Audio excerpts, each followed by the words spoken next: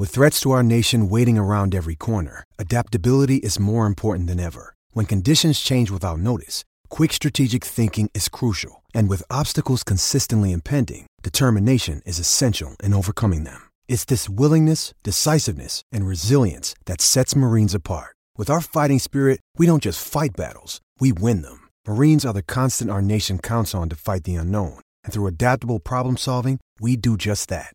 Learn more at marines.com. Judy was boring. Hello. Then Judy discovered ChumbaCasino.com. It's my little escape. Now Judy's the life of the party. Oh, baby, mama's bringing home the bacon. Whoa, take it easy, Judy. The Chumba life is for everybody. So go to ChumbaCasino.com and play over 100 casino-style games. Join today and play for free for your chance to redeem some serious prizes. ChumbaCasino.com. No purchase necessary. Void where prohibited by law. 18 plus terms and conditions apply. See website for details. Judy was boring. Hello. Then Judy discovered ChumbaCasino.com. It's my little escape. Now Judy's the life of the party. Oh, baby, mama's bringing home the bacon. Whoa, take it easy, Judy. The Chumba life is for everybody. So go to ChumbaCasino.com and play over 100 casino-style games. Join today and play for free for your chance to redeem some serious prizes. ChumbaCasino.com. No purchase necessary. Void where prohibited by law. 18 plus terms and conditions apply. See website for details. Hello and welcome to episode 2 of Talking Snooker. They've led us back, so we didn't do too much wrong on the first one, hopefully. It's Phil Haig and Nick Metcalf here once again talking about the game we all love. And, well, what a UK Championship we have to talk about, and we'll go straight into that in a couple of ticks. But I would like to say, first of all, to everyone, really, thanks so much for the kind words you said to us about the first episode. It really was a lovely morale boost and very much appreciated. And I can confirm, Phil, no money changed hands, did it? There were no bribes. It was genuine compliments. No, not at all. Thank you for the introduction. Nice to be back. That all came free of charge, which was brilliant. Thanks to everyone for listening and the kind words. It was really great to hear. There's a long history of buying favours in the media, isn't it? But it's not going to happen on this show. Definitely. No, I won't want to speak to you, but I can't afford it. So we'll hope they continue for free. I must say also a special word for David Hendon, Michael McMullen, who were very, very kind to mention this podcast on their brilliant Snooker Scene podcast, which is absolutely essential listening for snooker fans. I'm sure pretty much everyone that's listening to this will already be big fans of that. I certainly don't miss it any week. And it was very kind of them. 2 absolutely brilliant characters for the sport. Just love listening to them talking about the game. And yeah, it was such a nice thing, Phil, wasn't it, to hear from those 2 about that? Yeah, it was really kind, really generous of them. And I think they're coming from the same place that we are, that we just like promoting the game and adding as what we can to it. So yeah, there's no competition as such. It's just, we're all pulling in the same direction, I think.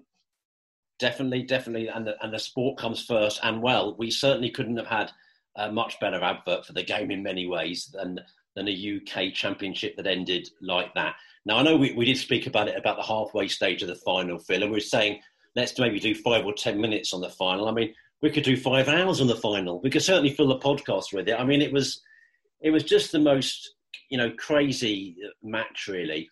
Perhaps the first thing to say is, I think might have got a little bit lost in the sheer drama of it. Well done to Neil Robertson. I mean, it's some achievement to win 3 UK titles. And while we're handing out well dones, I know you're a humble chap, but what a tipping masterstroke from you.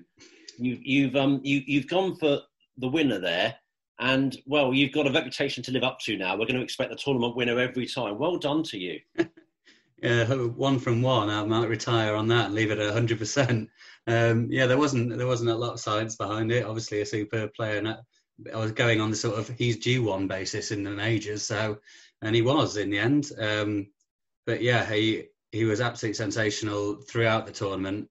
The final, it was crazy, as you said, but in the way that it didn't really pan out as many people expected. The first session did. They knocked in 3 centuries by the end of the first 8 frames. But then I don't think anyone was expecting a nearly 1 o'clock finish and all that thinking time. And I think that was what stood out for me. It wasn't just the prolonged safety battles; it was how long they were spending thinking over shots. It was very unlike either of them. But it all added to the drama, and very tense and nervy. And we were talking about, I know you put it on Twitter, about how it's been a long time since we've had a really late one like that. But, it's not, people seeing the centuries knocked in all the time. That's a lot of fun, but it's good to throw a match like that in the mix every so often. Yeah, I mean, even the close ones tend to be like 10 o'clock, maybe between 10 and half 10 seems to be quite a standard one, even if it goes to the decider, because these players are generally so quick. I mean, the closeness of it we expected, didn't we? And of course, not only was it 1 frame in it, but there was never more than 1 frame in it. That was the remarkable thing. And I think it was Steve Davis that said, whoever was 1 frame ahead seemed to have some kind of, force field around them that they couldn't quite, it seemed to sort of impede them a lot in the one in front. Just nobody could get that 2 frames ahead, could they? And yeah, absolutely. And there was no even any, they never really felt like there was an obvious winner, I think, until Judd went 9-8 up, was it? He went in the 18th. That's the first time I thought, right, Judd's got this now. And it was right until that frame. And then obviously that didn't happen. So that just shows how there was no point really where you thought, right, he's got this wrapped up now, or it's swinging one way or the other even. It was so in the balance all the way through and right till the final pink of the final frame. Yeah, and I think it's, as a general point, we'll have to say, no fans again, but how much is this sport made for television? I mean, having some viewing figures come through today, more than 1 million people watching the BBC after midnight. I mean, that's magnificent for the sport. It really is. And I think 2 million watching the peak audience earlier in the evening. So, I mean, in a way, it's classic snooker. You can't really go to bed, can you? Because you just have to see who's going to get over the line. Yeah, absolutely. I think I was getting texts from mates of mine who sort of have a vague interest in snooker, but they wouldn't be watching it all the time. And they were texting me at midnight saying, I wish I wish it would end so I could go to bed, but I'm glad it's on, so I'm watching it. So yeah, it shows. That's another thing about being on the BBC. We said this before. A lot of people who wouldn't normally be watching it were watching it, and they were watching it right to the end, which is testament to the tension of it and the excitement of it. I mean, probably the most famous quote to emerge straight away from it was Judd Trump saying, I bottled it. In the cold light of day, he kind of had a point by saying that, didn't he? I mean, bottled's a hard word, but clearly the pressure got to both of them. But let's not beat around the bush. I mean, you could talk about individual shots forever, but I thought there were a couple of odd kind of choices. You were right to say at 9-8 it looked like being Judd's. He was 40-odd points up, and I thought he played a bit of an odd shot to go into the reds there, and perhaps he didn't need to off the blue. But then, credit to Neil, what a brown that was. I mean, that was one of the great pressure balls to go to 9-9. And then we had the 4 minutes, didn't we, of Neil thinking the decider, does that pink go? We'll never know, will we? It looked like it might have done, but yeah, I mean, it went to and fro all the way. But then the chance Judd had at the end, and I had a quick look at it again a couple of hours ago, and I thought I might have been a bit harsh, thinking Judd seemed to rush, but he did seem to go quite quickly, the brown in particular, but which wasn't an awful shot. He just should have been better on the blue than that. Potted a good blue, and then how many times do you think he'd have potted a pink, Phil, even under that kind of pressure? 90 you would back him. Perhaps. Yeah, I mean, I think if the bookmakers were offering odds on single shots, would he be 50 to 1 on to pot that? Would he? Maybe even shorter than that. I think you wouldn't get much profit out of it. So yeah, I mean, if you're looking at a dictionary definition of bottling, and would he normally do something and he didn't because of the pressure, that pink sort of was it. But yeah, I mean, it seems very harsh to label anyone as bottling anything when he's won 9 frames in a major final. But yeah, I suppose if you on very specific shots like that, I guess it is. And by his obviously like extremely high standards, he never messes up chances like that normally. So I can see why he's sort of given himself that label, if anything. Again, something that's not actually been talked about that much. Very good pink from Neil to win it. That was no gimme. That was no gimme. Yeah. Absolutely. He sort of took a while thinking about that one as well. And I was thinking, come on, mate, you are going to try and pot it, so get on with it. But it was tricky. But yeah, I mean, the thinking time, you mentioned the 4-minute frame. I popped this on Twitter as well, actually, because it reminded me so much of a quote from Fergal O'Brien. I did a piece with him and Dave Gilbert about their longest ever frame. And this is a quote that Fergal said then when he was taking forever thinking about stuff. He said, I was totally mired in my own fear. Fear was my opponent. The fear of going back as a loser at 10-9. When you're fearful, you can just stand still and stop, and that's kind of what happened. And I felt that was just exactly what was happening to Robertson as well. He was spending minutes and minutes thinking about shots, which Hendry said on the commentary as well, that looked quite obvious. And he ended up playing the first one that was the obvious one. But he was just, I mean, if he watched himself back, he would think, what am I doing? It's obvious what I should be doing. But that's what it can do to you in the pressure. Did that get to Trump a bit? I mean, there was some suggestions at one time that his body language was suggesting that, Neil was taking a long time. No suggestion that Neil was doing anything untoward. It was just the pressure and the sheer drama of the situation. But I felt Judd was making most of the running in that final frame, and perhaps sometimes a bit of frustration there from him, perhaps. Yeah, I think it probably did. And as you say, it wasn't intended from Neil. I think Neil was probably winding himself up, and that was inadvertently winding Trump up as well. And yeah, I mean, in pressure situations like that, it's not going to take much to sort of wind you up, as I say, or knock you off balance a bit. And I imagine if Trump sat in his chair watching Neil take 4 minutes over a shot, it will have bothered him. But yeah, as I say, it certainly wasn't intentionally, and Robertson wasn't helping himself by doing that. Another thing, Steve Davis, I thought, made an interesting point saying that simply wouldn't have happened with the crowd, that kind of match. It would never have got bogged down like that. I mean, I guess we'll never know. I mean, snooker history is littered with late night finishes over many decades, not just years. But for these two types of players, it was unusual. And it probably did seem around about the 10 o'clock mark, and they had a particularly long frame at that stage, maybe the one that went 7-7, I think. And it did seem like there wasn't a lot of energy about that room and that whole, situation at that stage. And I guess that could have been a factor, couldn't it, the no fans? Yeah, I mean, as you say, it's really hard to say because it seemed to be like the overwhelming pressure of it that was making them play like that. And you would think that maybe fans would even make that even worse.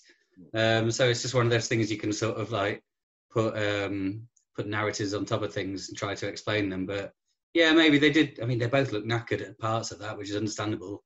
Both played an awful lot of snooker recently. It was late finish. And yeah, maybe a crowd being in there geeing them up would have helped, especially the decider. I think they made the point on commentary there would normally be the big roar beforehand, which doesn't usually go into an hour-long frame. So yeah, I think maybe they needed a bit of a pep up. A nice little bit, very nerdy for me here, but I think there's conflicting reports. I have to go back really and look at the exact clock, whether it was 54 or 55 past midnight.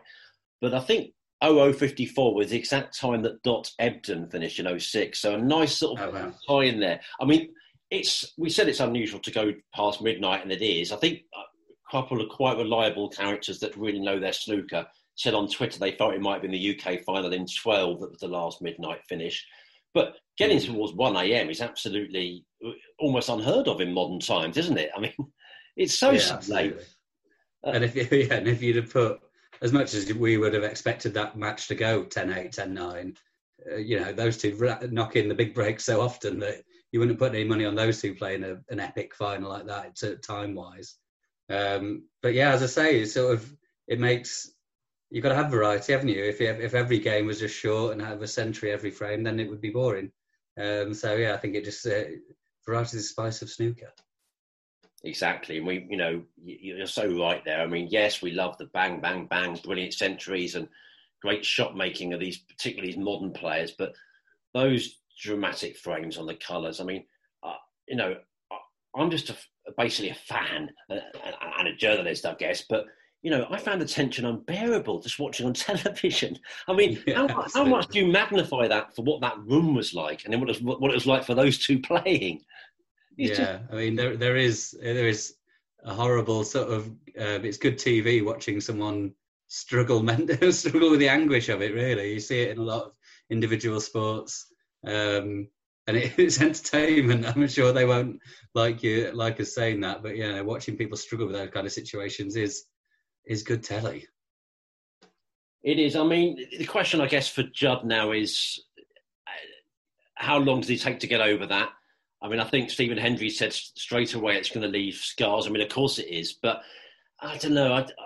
These guys are so strong mentally. I've got half a temptation to say he'll win in a couple of weeks, because, but who knows? I mean, yeah, some guys would take a long time over that. With Judd, I sort of think he's so strong it'll be quite quick. I mean, where do you stand on that? Yeah, I mean, I don't expect him to have a massive dip. He could easily lose early here this week in the Scottish, and then people would jump on it and be saying, "Oh, it has affected him." But he's not going to go missing for the half the rest of the season at all. I don't think. It will be painful. And Hendry's right about the way it happened, and he'll remember that missed pink forever. That's gonna stick with him. But yeah, I think it probably is the right thing to do, just to crack on and play this week. And I mean, I think it probably would be a surprise if he went and won it, just because he must be knackered more than anything. But yeah, I don't think he's going to go missing for any length of time. He'll be winning a tournament in the next couple of months. And this might be a topic for a future pod. I've certainly made a few comments recently about the nature of who and who isn't a great in snooker. I like the multiple world title rule. That's one I've always stood by. But I accept there are grey areas with that. And Neil Robertson clearly comes into that camp. He's only won one world title. I'm rather frustrated he doesn't do better at the Crucible. Only 100th as frustrated as he is, I'm sure about that. He still won it once, of course, and that's still wonderful. But when you get to 3 UK titles now, he's as close to being a great as perhaps he would be under my rule of not winning multiple world titles, if you get my drift. And he's certainly one of the top players of his generation, and he puts him in a special bracket, winning 3 UKs. Yeah, absolutely. And it's funny that Ding's done that as well and also not won the world title. It's not an unusual anomaly, that. His record at the Crucible is really hard to explain. He turns up every year as one of the 3 or 4 favourites and always someone that I fancy to do well, but it's getting increasingly harder to back him in Sheffield when, he keeps failing to get past the quarter-final. But he seems to be getting stronger every year. He had that wobble a couple of years ago where he dropped out of 16. But yeah, I mean, he's approaching his 40th birthday, but you'd say he's a better player now than he ever has been. So there's no reason why. I think everyone would be surprised if he doesn't win another world title. And there's no reason why he can't win more than one, really.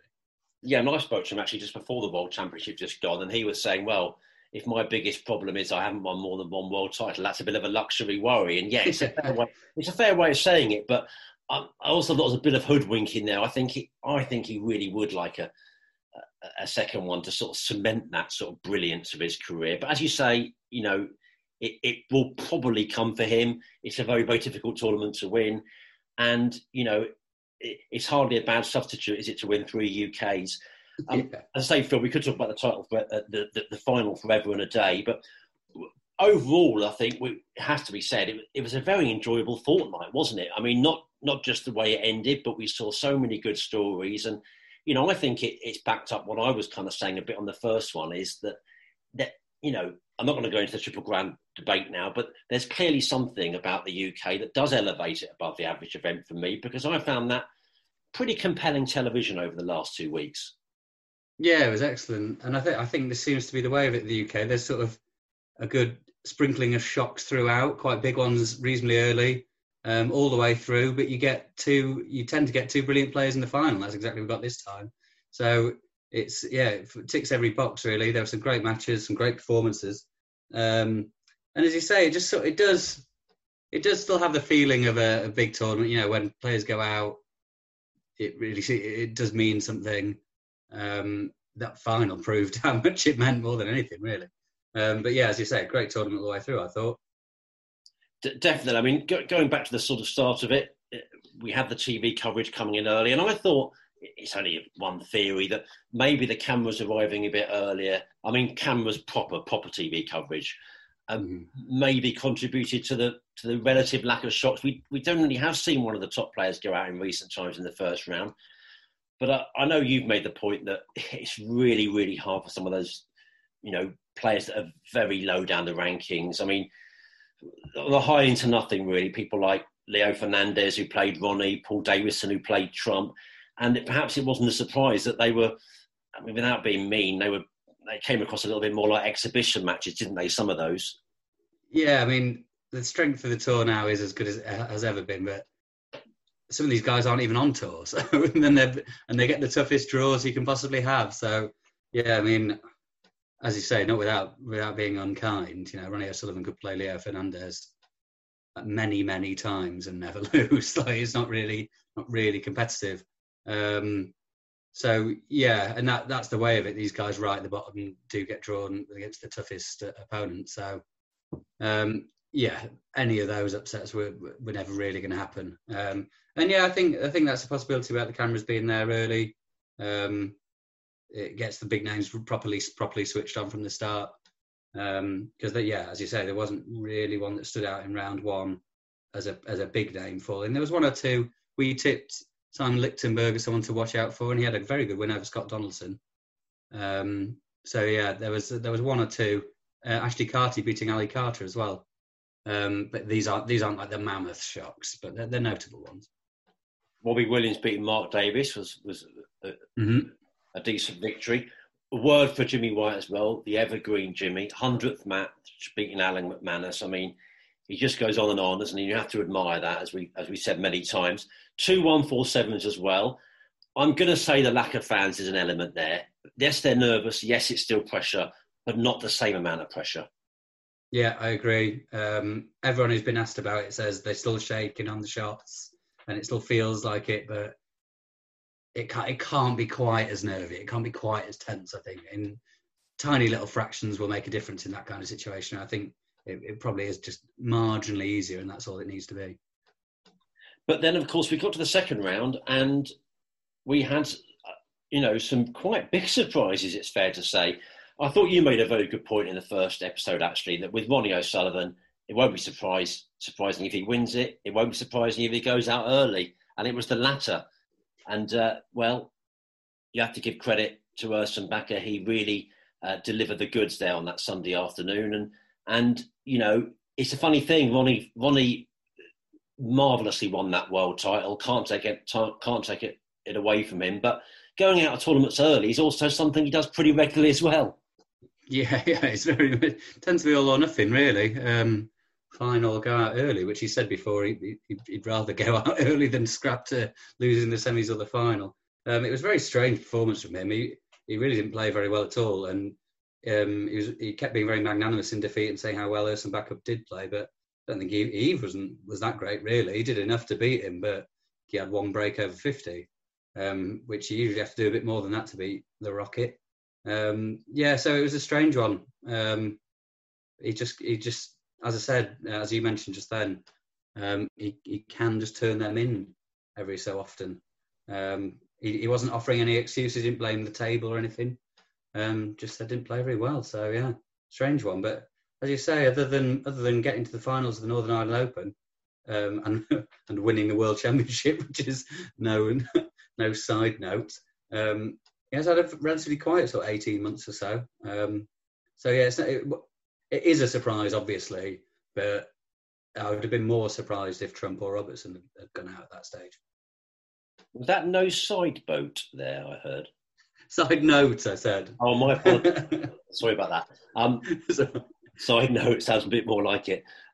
Now, Phil, if we talk... I follow a lot of football. I know you do as well. And you always hear, he's a good football man. Well, if they said he was a good snooker man, David Grace would fall in that category, wouldn't he? Because yes, I think so. But what a win for him against Ding. And 5-3 down as well, so that's quite something. Yeah, that was great stuff, because he had that superb run to the UK, to the semi-final of the Northern Ireland Open the previous week. And that came reasonably out of nowhere. And then to comfortably win his first round at the UK. And I spoke to him after that, actually, before he played Ding. And he was saying like the pressure is off to an extent. He was just so happy to get that win in the first round because he got to the semi-finals in the UK back in 2015, which was, out of nowhere as well and a brilliant achievement.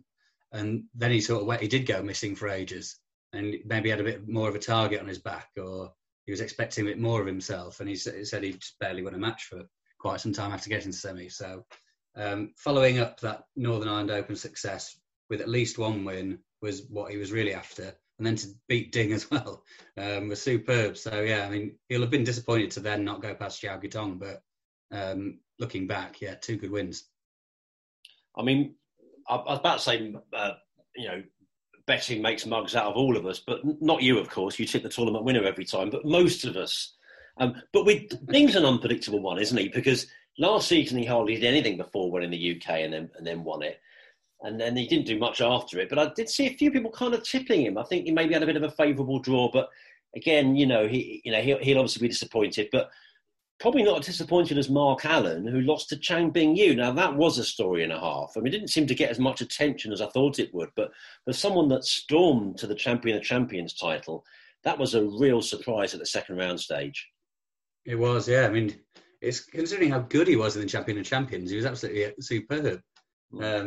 Beating the top 3 players in the world, and he was really giving it some fighting talk afterwards, saying, this is what happens when I play well, and now you watch me go from here. And he's barely won a match since then, so that was a big surprise. A lot of people would have expected him to go deep. Again, he's just one of those players that that is a big surprise, but he's got it in his locker, hasn't he? He has. How comfortable are you with sports people being born in August 2002, Phil? Probably slightly more comfortable than you are, but still fairly uncomfortable. Fair point. But that was, as you say, yeah. I mean, I personally, it might seem like a harsh assessment, but Mark Allen, I think, is often absolutely brilliant. I thought he'd push on a little bit more after winning that Masters. Again, I think he's got to a UK final since then. He does get deep in a lot of the big ones, but I think I expect even more from him, to be honest. Yeah, absolutely, and I think everyone does. I think he's got the game to win tournaments, and he's shown it. It's just frustrating inconsistency. I'll say you can beat Trump, Robertson, and O'Sullivan in one tournament, and then barely win a match for the best part of a month. He seems to just hit real deep purple patches. But yeah, I mean, that's the nature of the game. There's so many players like that, and that's what makes the very, very best players the very, very best, because they are just slightly more consistent all the time. Yeah, no, good way of putting it. I guess a couple of results that kind of say it all about modern snooker and the tour, but Sean Murphy losing heavily to Elliot Slesser, and then Elliot Slesser losing in turn in the following round heavily to Lu Ning, who of course had such a good run. I mean, that kind of says it all. And a big theme of the tournament, of course, was really strong performances from some of the Chinese players. Lu Ning, Zhu Yulong, who I know a player that you also tipped to do well, did really well.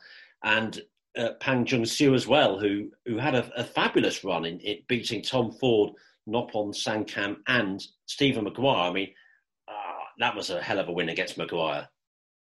Yeah, that was really, really impressive. I know Maguire was getting very frustrated and he was very disappointed with himself, but took some doing from Pang. He's only 20. He's one of these players that comes in off the CBSA tour and really don't know much about them when they come over. But he's had a great start. He got to the 4th round at the European Masters as well, beat Barry Hawkins there. And yeah, that is just very, very tough first 3 games for Noppon and Maguire. So yeah, he's a really properly exciting prospect. One match I really enjoyed watching was McGill and Robertson at the 4th round stage, and actually I thought that said a lot to me about the players who are the very, very top and the ones that are just behind, still very, very good. McGill could have won that. It was 4-3 up. I think he had a 30 or 40 point lead, had a sort of toughish red, a thin cut, missed it, and Robertson never looked back. And I think those are the moments. You have to scent blood in those moments, and McGill didn't quite do that. But I loved and the quote Robertson gave to me after that match said it so much about snooker. Phil, I was determined to say this on this episode. I heard him say on television that he wasn't going to watch Selby and Hawkins that night, his next opponent. I said, "Are you really not going to, Neil? I thought you might want to, check in a bit on that." And he just said, "Nah, snooker is a really bad sport addictively. You think, I'm just going to watch one frame. All of a sudden, you're still watching 2 or 3 hours later. By the end, you think, I've done nothing with my night off." Now, in a way, that sounds bad, but doesn't that say it all, about and that's one of the USPs of the game. It's such an addictive, we mentioned it already about the final, but yeah, how often do we all do that? And you meant, basically we love the game so much, we don't think it's really, a night off spent doing something we didn't want to do. We do like doing it, but yeah. What a telling line that, wasn't it? Yeah, I guess, because he's really into the history of the game, and he's into statistics as well. So if you're playing it all day, you're reading about it, looking into the sort of, as I said, statistical side of it, then you're spending your time off watching it. That really is a sort of 18, 20 hours of your day, isn't it? So I can see why he's trying to avoid it completely taking over his life. But yeah, no, he's right. It's very hard to turn off a game once you've started it. He did actually say he was going to play video games all night, I should say. So that was his alternative to the beautiful table game. Now, I know you watched more of the Robertson Selby than I did in the quarterfinal. I mean, I had a good friend of mine that watches a bit of snooker, not loads, said that Robertson was basically almost unplayable, and that sounds like how it was. He was just magnificent, wasn't he, in that match? Yeah, certainly the first half of it. Selby didn't have a shot the first 3 frames, I don't think. Robertson either made a half century or century in all 6 frames he won, and I think he only scored 4 points in the 2 he did off, so he barely missed a shot in the whole game, really. And Selby, it's one of those defeats where afterwards it's not hard to take at all, because it's like, I didn't really do anything wrong at all. And Robertson seems to have just got a bit of the Indian sign over Selby at the minute. He just keeps beating him in pretty big matches.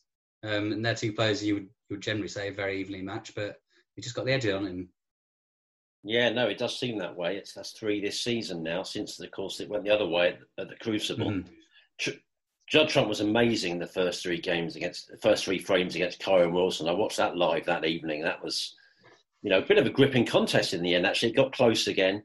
Bit of a funny comment about Judd that Judd made, actually. There was a press conference that I sat in talking about flukes and saying that some players get more than others. I mean, I think they tend to balance themselves out, don't they, if we're honest? I mean, nearly every player that's ever played the game thinks they're hard done by, don't they? You just see that from the body language, but it's even Stevens, isn't it, with that? I think so. He made a point about Kyron hitting the ball harder than other people and stuff. I think it balances itself out, definitely, and Judd gets his fair share. They've just got a bit of a funny relationship, haven't they? I think he just likes to have a dig at him. It's sort of gone up and down, isn't it? They were quite open about having a bit of a dislike towards each other. Then that went away. They were getting on. I think they're fine now, but they're definitely not buddy pals, are they? I teased Kyron a bit and asked him. I said, "You're pals now, aren't you?" And he sort of laughed and said, "Oh, I don't know about that." Yeah, it's a classic love-hate thing, isn't it, really? I don't think there's real animosity there, but there's probably not many players that one likes to beat the other more, if that makes sense. Yeah, absolutely. And it's really, I mean, they play each other a lot, but it's always an occasion when they do, because it always tends to be very competitive. And obviously you would have Judd as the better player considering what he's achieved, but Wilson gets more than his fair share of victories. And it's a clash of styles. It's clearly a clash of personalities. It's a really great rivalry, and it's the only one of that sort of age bracket. Obviously, Trump has his rivals with Robertson and Ronnie and that, but Wilson and Trump could be the enduring one for quite some time to come. Yeah, let's hope so on that front. The other 2 last 8 matches were Lu Ning beating Joe Perry and Zhu Yulong beating Jack Lisowski. Now, those Lisowski comments were quite interesting, weren't they, about how he thinks he gets a hard time from critics. Most people that I've come across that are in the game, certainly those that write and talk about it, I had to say he sort of had a fair case there, didn't he? But I guess, we're not cheerleaders. we're critics really, and it probably born out of frustration because we know how utterly brilliant he can be, and maybe it's just that frustration sometimes with how sometimes he can fall short of that, or maybe more often than not. Yeah, I think it's just a style of play that is bound to be criticised unless he's winning tournaments, and he's never won a tournament. So, especially the sort of old school player who will play the percentages, he's not that at all. And yeah, once you demonstrate you can bash in pots like he does, then it is frustrating for some onlookers that he hasn't curbed that sometimes when it seems more sensible to do so. But he makes the point that that's the way he plays, and if he didn't play like that, he wouldn't be where he is in the game, which is in the top 16, and an amazing player. So yeah, it's very fine balance to strike. I tend to be more towards the critic side, and he should do what his good pal Trump's done, and eventually just sort of develop his game to an extent, curb your attacking ability to an extent, and look to become more of a complete player. But I'm sure he's trying to do that. I'm sure he wants to win games. So yeah, I think it's all part of the territory, isn't it? Players get criticised. That's what pundits there for. Yeah, and actually that reminds me of something else that I didn't think I was going to mention, but these things come to your mind. Trump was talking in one of the packages, I think it was on the last night actually, about what's the ideal age to be a player. And I thought it was a lovely way of saying it from Judd, that he thought that the Judd Trump himself now would have beaten the Judd Trump of a decade ago 6-1. Quite a nice way of summing it up, I think. That's kind of, maybe Lisowski's not doing enough of that. I mean, the shots that Judd turns down now does surprise me sometimes. It's real maturity, which he wasn't shown before. And that's maybe let's face it, we're talking about the best player in the world here. I know he's just had a brutal defeat in this event, but, he's still clearly the world number one. So, we're comparing him with the best there. But that's the kind of development you ideally want a player to go on, isn't it? I think so. And I think you've got to evolve, haven't you? And it almost seems like a bit of a cop-out to say, well, that's the way I play. Unless you're winning tournaments every other month, then maybe that shouldn't be the way you play. That's the opposite argument. And you're right, like Trump is considerably better now than he was 5 years ago. And there's some players you wouldn't necessarily say that about. And that's an ongoing process. I mentioned about Robertson earlier, he's pushing 40, and he's still improving. He's getting better every year, and there's no reason why he can't continue to do so. So, yeah, I think those sort of tropes that go in the media, saying like Lisowski's a bit flaky or whatever, however you want to word it, once they're mentioned, then it can come up every time he loses, whether it necessarily is his fault or not. So that's why it can probably get a bit boring for him and can seem unfair. But there's certainly basis to the criticism. No, I'd agree with that. And just taking it towards the sort of latter end, the semis were actually pretty routine, weren't they? We had an absolutely sensational Sunday, which we've already talked about, but it wasn't really a super Saturday, though. I have to say it was kind of the final we all expected, and it was like even the players kind of expected that a little bit. There were two fairly routine semis, but of course the two Chinese players we've mentioned did brilliantly to get to the semis. What confidence they'll take from that. I mean, Zhu Yulong, a first Triple Crown semi, that's just invaluable. He's reached finals before, but this is a different sort of step up for him, isn't it? Yeah, and I think that those two need a lot of credit. As you say, Zhu Yulong, we mentioned him before the tournament. He's really one of the coming men. I think he'll be in the top 16 by the end of the season. He may even be by the end of the year. He knocked in a 147 this morning in the Scottish Open. He looked superb, yeah, and he's only 22, but he's got so much experience already.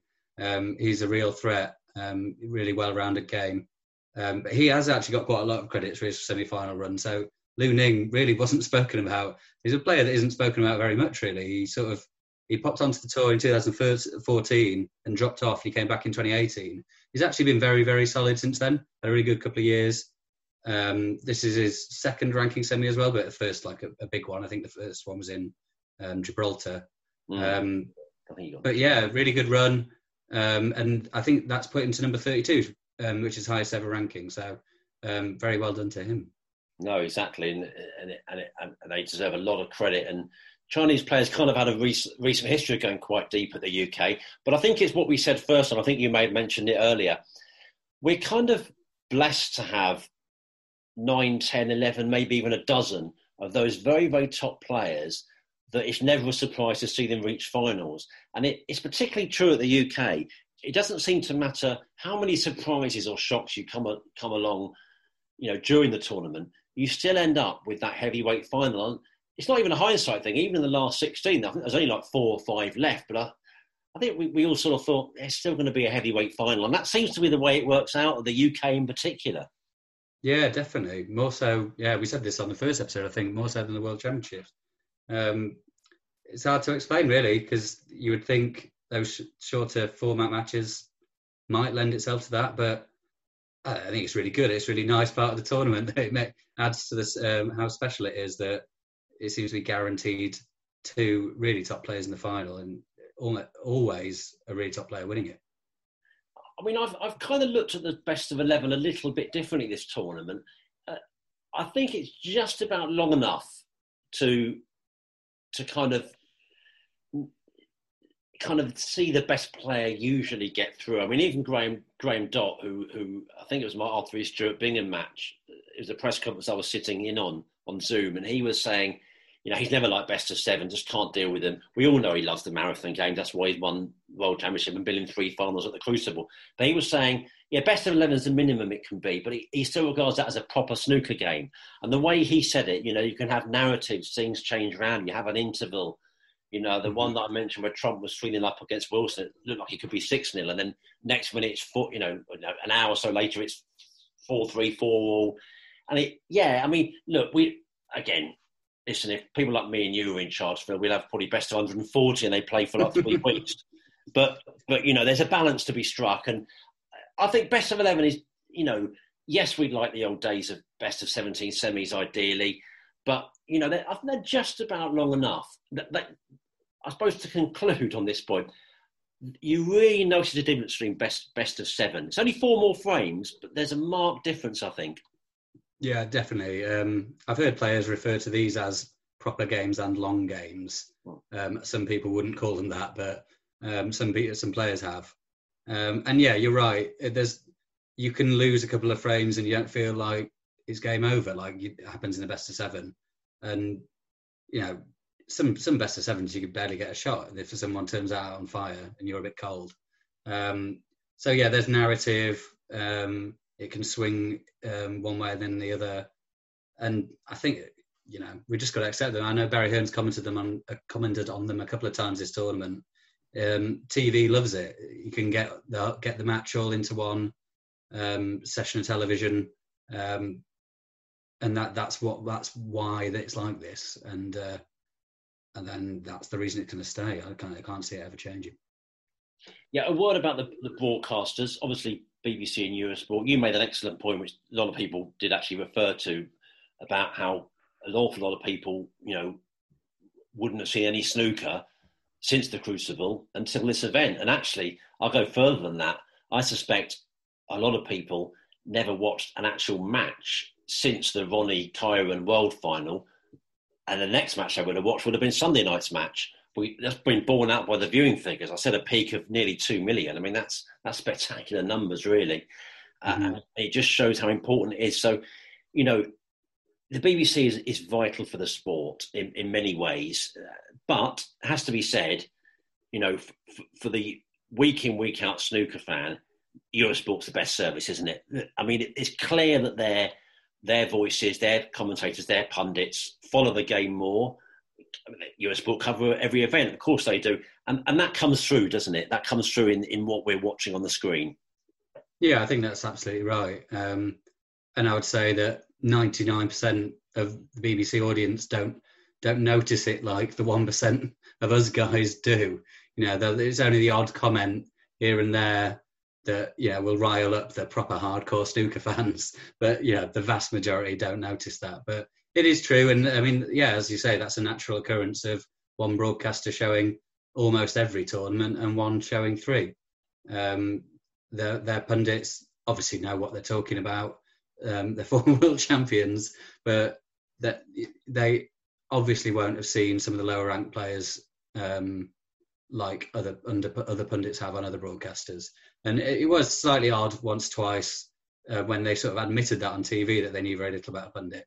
And now, as journalists, we have to sort of fake it till we make it sometimes. And if I didn't know what I was talking about, I wouldn't announce it on television. I think I would just pretend that I did. So it was a little bit strange. But as you say, it's crucial that they cover those tournaments just for the audience figures. And as I said right at the start when we talked about the final, I was getting texts off people who never watched the snooker watching it at midnight. So we don't want to be too critical of the BBC at all.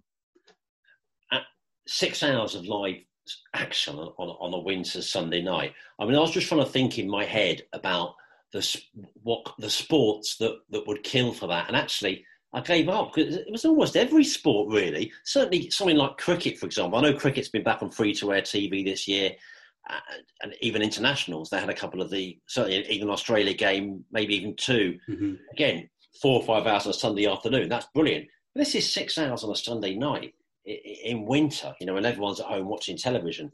I mean, what rugby league would give for something like that? Athletics, athletics gets a fair bit actually, but this is still an awful lot of attention for snooker.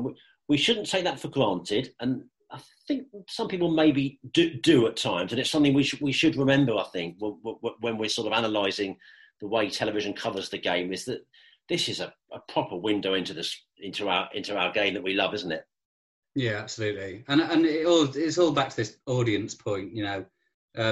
People who watch, as you say, might only watch the UK Championship, might only watch the final, and they'll watch snooker every 3 or 4 months. They want to see recognisable faces. They want to see the guys who used to be the captains on Question of Sport, and they think it's all over.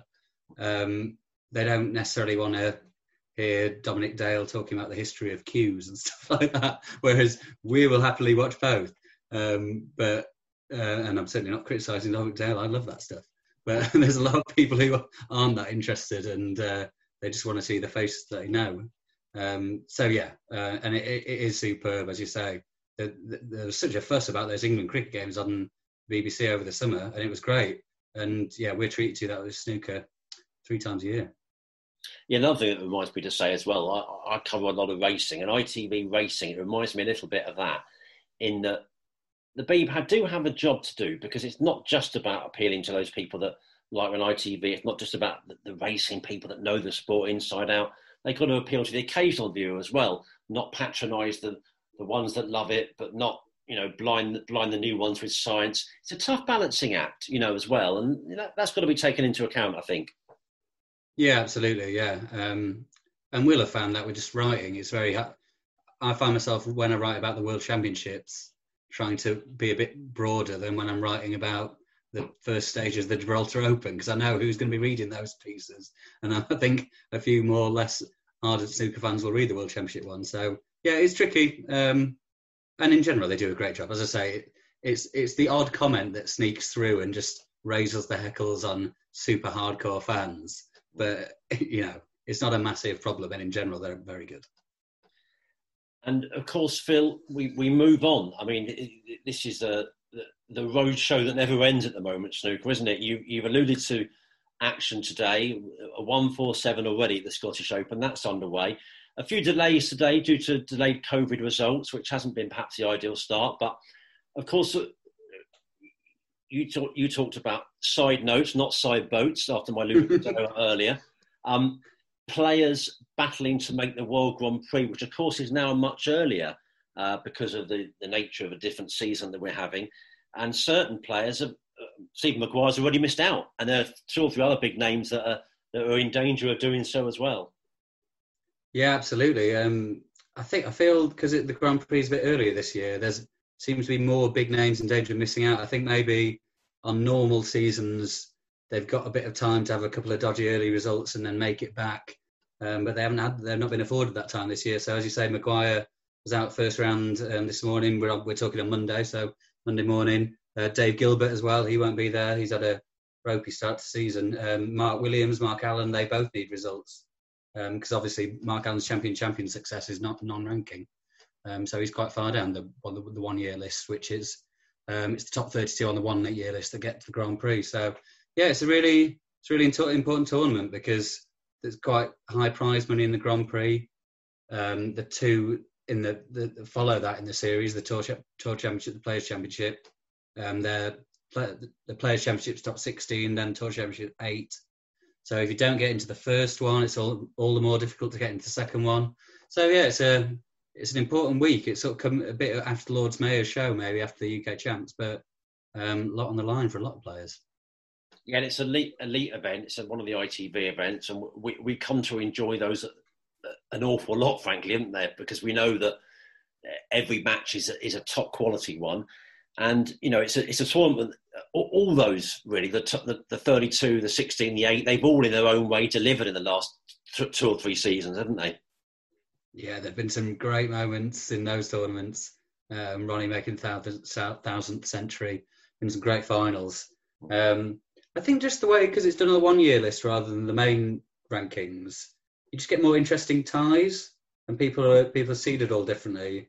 I mean, that is quite a niche thing to be interested in, but I find that makes the tournaments a little bit more interesting. Yeah, definitely. And of course, just to look a bit further ahead, Phil, we've got an event that never needs much selling, the Masters.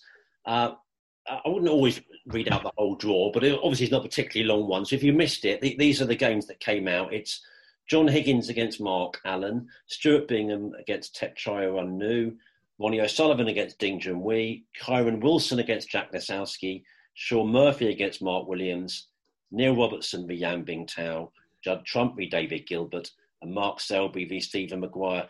Can I be the first one to say in this Masters coming up, Phil, that every match could be a final? I want to be the first to say it officially. Yeah, absolutely. The cracking draw, isn't it? It does always seem to come as a shock how good all the games are, but you can't really fail. It doesn't matter what order they come out in; it's always going to be good. But yeah, there's some really great ties. O'Sullivan Ding in the first round of the tournament is superb. It's funny looking at the names. They're all great players, obviously, and it's superb. But there's quite a few of them not in the best of form.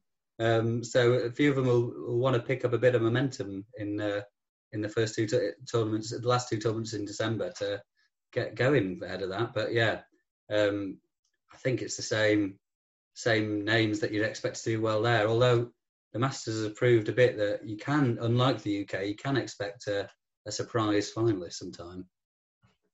We are going to be at Alexandra Palace, God willing, and we are going to have fans. Now, let's face it, all of us that are living through this pretty awful year know that things can change very quickly. But at the moment, we're expecting fans. It could be as many as 1,000 a session. And from a couple of bits of news I've been hearing today, they're selling pretty well, the tickets. So let's face it, it's a few weeks away still, but it'll be great to have the punters back, won't it? Definitely. And I think if they're coming back anywhere, that's the ideal place to return. I think it's become such a great venue. They really nailed the setup last year. It was really cool. They really ticked all the boxes. So yeah, hopefully, fingers crossed, it will be good to go then. And yeah, that, as I say, that's the perfect one. And if it can slowly build up to something like a normal world championship from there on in, then that'd be a nice first 6 months of next year. Our cup will runneth over, won't it? No tournaments in China was another bit of confirmation that came through. Not a great surprise. Big shame, because it's such a special part of the season when the players go to China. A new Pro Series event will kind of plug the gaps as best as everyone in snooker can as we go into 2021. But as you say, there's so much great snooker to look forward to. And I guess the UK Championship has set the benchmark for those really big events now, and if you think about it, actually, Phil, if you think about the two world semis we had and now this final, I mean, snooker's doing its level best in this COVID era to give us some special moments, isn't it? Yeah, absolutely. And they've done a fantastic job to keep everything going. It's so easy to complain about things, it's all in the same arena, it's not the same without fans, blah, blah, blah. Of course it's not. We know it's not. It's never going to be quite as good, but it's still been very good. I think it's been as good as anyone could have hoped for fans, for the players. So, yeah, as you say, some incredibly memorable matches. No one's going to think about those World Championship semi-finals and be like, and think, oh, it's a shame fans weren't there. Of course it's a shame, but the matches were incredible on their own. And that final last night, exactly the same. Yeah, so, go on, sir. Yeah, I mean, it's the new. You mentioned the new Pro Series event. Again, it doesn't seem like the ideal format. It's plugging a gap in the calendar, as you say. Would we pick those events, that event over the normal Chinese events? Of course we wouldn't. But it's snooker on TV, and that's good news. Yeah, no, quite. And actually, a few very wise judges over the years, when I've been at very special events or just seen very special events on television, they'll say, actually, hold fire a bit. Let's wait a year or two. I think we did that actually for the recent Williams-Higgins Crucible final, which I tend to think was probably the greatest Crucible final of them all. But I ripped up that script last night. I said, no, that's instantly part of folklore, that final. To go till 1 a.m., that's instantly part of folklore. For a frame to go, the last frame to be as long as that, the sheer tension of it, I can hardly move during that last frame. So for me, that's already something very special that we'll talk about in 5, 10, 20 years' time as being special, won't we? Yeah, I agree completely. That one will be remembered. And while, like we spoke about earlier, did the lack of fans have an impact on it? Maybe it did, but yeah, when we look back on that game, we'll remember it being a great game, very tense. It's a strange one to talk about a great game because the players will admit themselves neither of them were anywhere near their best for most of it, but it was still a great contest. That's the thing. Yeah, I agree completely. That's a very, very memorable final, and I don't think that's recency bias just saying that. We will be thinking that in a few years' time. Shall we wrap it up then? Shall we say goodbye? I think yes. I think so. We've been going a fair while now, I reckon. we perhaps spoken enough. We will return before Christmas. Mark our words, when we'll review the snooker year. Every other show's doing a review of the year, Phil. Why should Talking Snooker be any different? And absolutely. Let's toe the party line on that one. But we really look forward to doing that. So we'll be with you after the World Grand Prix. So to talk about the next couple of events and generally to talk about what a memorable year we've had for so many reasons on and off the table. But we've really enjoyed reviewing the UK Championship and bringing you up to date a little bit with all the events that have been happening in the world of snooker. Keep enjoying the game we all love. And as I say, thanks very much indeed for all the kind words you said about episode 1. Hope you enjoyed episode 2. Thank you very much indeed for your company. From you, Phil? Yes, thanks again for listening. I really appreciate it. We're doing this for our own enjoyment, but also for your enjoyment. So thanks for getting on board, and we'll speak to you soon. Indeed, and also from me as well. Thanks very much for your company, and cheerio for now. Sports Social Podcast Network. Judy was boring. Hello. Then Judy discovered ChumbaCasino.com. It's my little escape. Now Judy's the life of the party. Oh, baby, mama's bringing home the bacon. Whoa, take it easy, Judy. The Chumba life is for everybody. So go to ChumbaCasino.com and play over 100 casino-style games. Join today and play for free for your chance to redeem some serious prizes. ChumbaCasino.com. No purchase necessary. Void where prohibited by law. 18+ terms and conditions apply. See website for details.